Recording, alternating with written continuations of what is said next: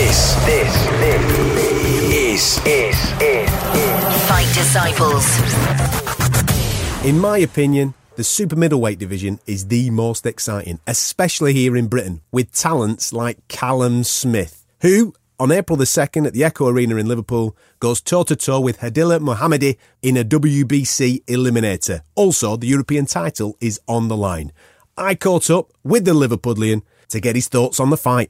This is the Fight Disciples podcast. Subscribe now via the iTunes store. Mr. Callum Smith, how are you, sir? Yeah, I'm good. How are you? Yeah, I'm very well indeed, mate. What's it like seeing your boat race all over these billboards all over the city? Yeah, it's all right. I think my mum enjoys it a bit more than me. There was one right at the billboard next door to the hairdressers where she goes, so I think she was buzzing with that one. That's my lad. There he is. There's my lad. Taking selfies with it. There he is. There's my lad. Yeah. He's on this week. I find that quite ironic that your mum is buzzing about the billboards, especially when she doesn't come to the fights and she switches everything off when the fights are on. Yeah, she enjoys that side of it, like if it's in the paper or if like the news coming out or something. She likes that side of it, but obviously doesn't like the boxing that comes with this. But she can't have the best of both worlds. No, that's it. She can be the spokesperson when it's the talk shows, when it's the radio and anything like that. She can do all that side of stuff. When it comes to the serious stuff, we'll leave that to you, mate. No bother. Yeah. This weekend, it's WBC final eliminator. Obviously, European titles on the line as well against Hadila Mohammadi. Fight fans might remember this kid because he's been in with De Gale before and took him the distance. Are you expecting a longer night than usual? Yeah, I think everyone points to that. He's European champion. He's a good fighter, and in his losses to De Gale and said they were both on points. So he's shown he's tough at the highest level. So it does point to a long night for me, and I'm praying for that. Although I do think if it lands, I can hit him, but I've prepared for 12 tough rounds, and I feel that's probably what's going to happen. The thing is, his record suggests that he's heavy-handed himself, which, if I look at his style, it's pretty similar to Rocky in a way. So if he fancies it and he fancies taking you out, he's going to get himself in some trouble in it because you kind of want that. You want somebody to come at you. Yeah, that's it. His record suggests he can punch. He's knocked 15 out for 20 wins out. But as you all know, if he comes to try and knock me out, then that'll leave spaces for me to catch him, and a bit like the field and fight. So I'm always confident in my own power. If I do land, I can hit him. So that's just see on the night. But worst comes to the worst, then I'm ready for 12 tough rounds, and I know I've got them in me, and I'm confident I can win on points.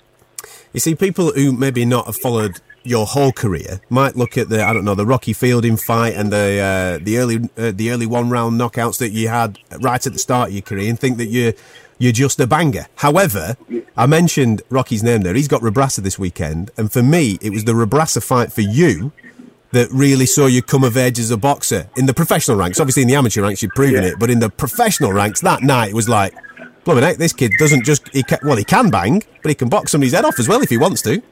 Yeah, I think because I had so many early wins, people kind of just put me down as a puncher and sort of forgot about my boxing ability, which I feel is probably my best thing. And I think the Rebrassa fight showed that I can box, I can stick to a game plan, and I've got a good 12 rounds in me, considering I haven't been pro too long as well. So I ticked a lot of boxes that night, and I learned a lot more in that fight than I had in the previous career. But no, I do just got to enjoy the early ones, and if I could have got them out there in one round, I would have. I never went to points on purpose to get the rounds, but now that I did do them, they was very valuable, and I do think made me a better fighter. But that must give you a lot of confidence, because Rebrassa is a top-level European opponent, and like you say, you've been used to knocking kids out quite quickly.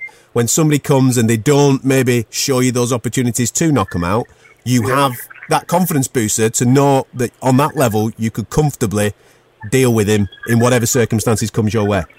Yeah, so I'm always confident I can win, whatever means I have to, and I couldn't knock him out. He's defensively very good, and he impressed me. I had a very good work rate. He made me work for every minute of every round, and I showed I can do that, and I can stick to it for 12 rounds, and I can use my skills and win rounds rather than just blowing people away. So I think that's what all leading up to this point in my career has been, just ticking boxes, showing I can do each thing, and I feel I've done something. I've shown improvement in each camp, and I feel the weekend will be no different. I feel I've improved in the field and fight, even though I didn't get a chance to show it. For the camp for that, I feel I've improved a lot, and for this one, I think I'm improving again. So hopefully I get a chance to show it the weekend, and the public can see that I'm progressing, and I'm getting closer and closer to a world title. What's the mental side of this preparation for this particular fight been like? Because, I mean, I'm obviously not a fighter, but it'd be quite difficult for me not to have one eye on, if I get through this, I'm in that world title shot next.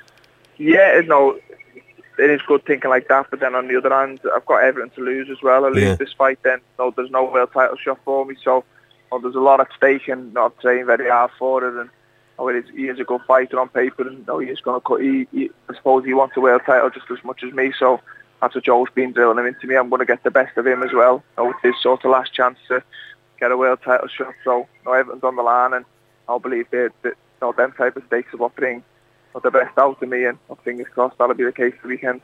I've noticed Paul has chosen a very apt time to get back amongst it as well at the weekend. Yeah, he's been in the gym for quite a while, to be honest with you. It's just been a bit quiet, but he's been blagging free sparring off you, hasn't he? Yeah, he's been getting some sparring in, but it's good to see him back. He's a good person to have in the gym, and a win here and then another quick one after, hopefully, and then we'll see where he's at. The division, especially with Andy Ward moving up, the division's wide open now, so there's no reason why he can't get himself back on the title mix. You see, there's not the same route as me. No, absolutely. Yeah. WBA, because all of you are going for different titles. You've obviously got Liam with WBO, Stephen at the end of the month, IBF, yourself WBC probably, him WBA. That's a full house, mate. Yeah, full house. Try and get a full house, and that's the plan. Fingers crossed, we all keep working hard. Then, it's not unrealistic that it can be done. I love the fact that you're allowing him in the ring with yourself for no charge, mate. You know what I mean? You know what I mean? They're expensive, these camps, pal. You want to put an invoice in. I know, but it's family, innit? You do the same for me. To be honest with me, right? Because I know that you train hard, so when you're in there, you would obviously there's technical sparring, but then there's sparring that you go in there and you're treating it like a fight. When your brother's across from you, that must be a little bit different. Not really. I think we've always done it, so it's the same. We go. Even in the living room when you were kids. Yeah, because I was being back from them days, but you've got to do enough so you get some benefit from it. There's no point just hit the pattern, and then it'd be pointless doing it. So we know there's a line, and we don't go full out, but enough to gain the benefits from it, and we all help improve each other. It must be obviously he's spoken to you, but it must help as well when you're in the ring with him when he has been at world level in the super middleweight division, which you are currently fighting at. Yeah, not the same with everyone in the gym. They've all been there and done it before me, so it is a good gym, and I do feel I learn a lot, not only from Joe, but from the other fighters in the gym. My brothers, Steve, Scott Quigg, Anthony Crawler, they're all been in boxing world title fights, and not being with them in the changing rooms and in camp building up to it, so I do feel I gain experience in that kind of sense, and it's not all brand new to me. Hopefully when I challenge for one, it'll feel like it's just a normal day for us. I read something on social media this morning that your name again is being mentioned along the likes of George Groves. I think it's actually come from him this time. I think he fancies it this time. It's amazing. Yeah. It's amazing what 12 months happens, isn't it? I know. It's amazing, but as I said, I'm obviously doing something right, and I've got no fighters calling me out. I'm in a good position, and a position that obviously George wants to be in. To win this fight, I'm next in line for WBC titles, but all eyes are focused on April 2nd, and then come to that, and then we'll sit down and see what's next. But I want to become a world champion, and I'll beat whoever I have to get there. Well, like you say, you come through this at the weekend, then you are the first in line for the WBC shot, which is currently held by Badu Jack, a man that's beaten George Groves in the past on a split decision. The thing is, though, this is where it gets incredibly political boxing, I suppose, isn't it? Because you've got mandatories, then people might take a voluntary if they're unifying divisions and all this type of stuff. So this is going to be a big year for you, experience-wise, learning maybe outside of the ring rather than inside the ring.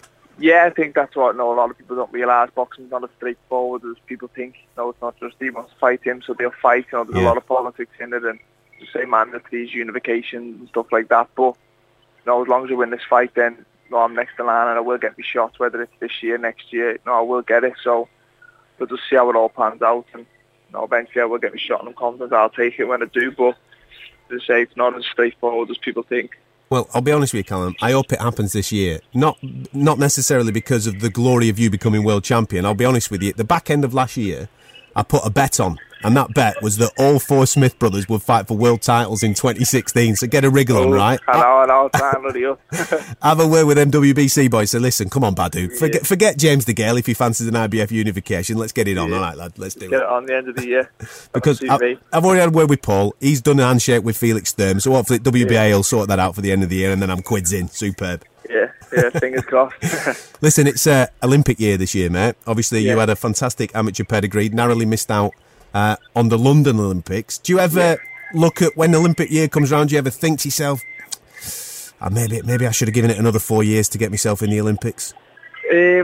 Not really, because the position I'm in now, I'm better off. So, maybe if my pro career wasn't going so good, then I'd probably look back and regret and think I should have stayed and waited. But the Olympic Games is an amazing tournament, and it divides every amateur to try and go. Once you get on the GB team, it's constantly drilled into you, Olympics, and I can only imagine what it would have been like to go there. But I had my chance. I didn't make it, and I wouldn't have risked waiting 4 years for maybe not fall short again. And it's too much of a risk to waste 4 years of career. So I do feel I made the right decision. But if I could go back and change the past thing, I would love to be in a London Olympia. What do you make of this year's lot? Chances obviously out in Rio. Anthony's out there, Anthony Fowler. He's a good prospect. Yeah, he's a good fighter. He's ranked highly in the world, and providing he gets a good draw and performs in a match, then there's no reason why he shouldn't qualify and go on and be one of the main medal hopes. They have got a good squad, and he's one of the most experienced ones out there. So fingers crossed it can all go right for him, and we can have another scout in the Olympics. No, absolutely, mate. Absolutely. Listen, we wish you all the best at the weekend. Do me a favour, make it last a little bit longer than last time out. You know what I mean? Maybe, all right, then maybe 2 or 3 rounds, just so I can get your money's worth on the telly. All right, mate, that'd be wicked. Right, no worries. Listen, enjoy the rest of the week, mate. Enjoy the fight of the weekend, and we'll be speaking again soon. Take care, pal. Thanks a lot, mate. Speak soon. Thank you for listening. If you like what you heard, subscribe via iTunes.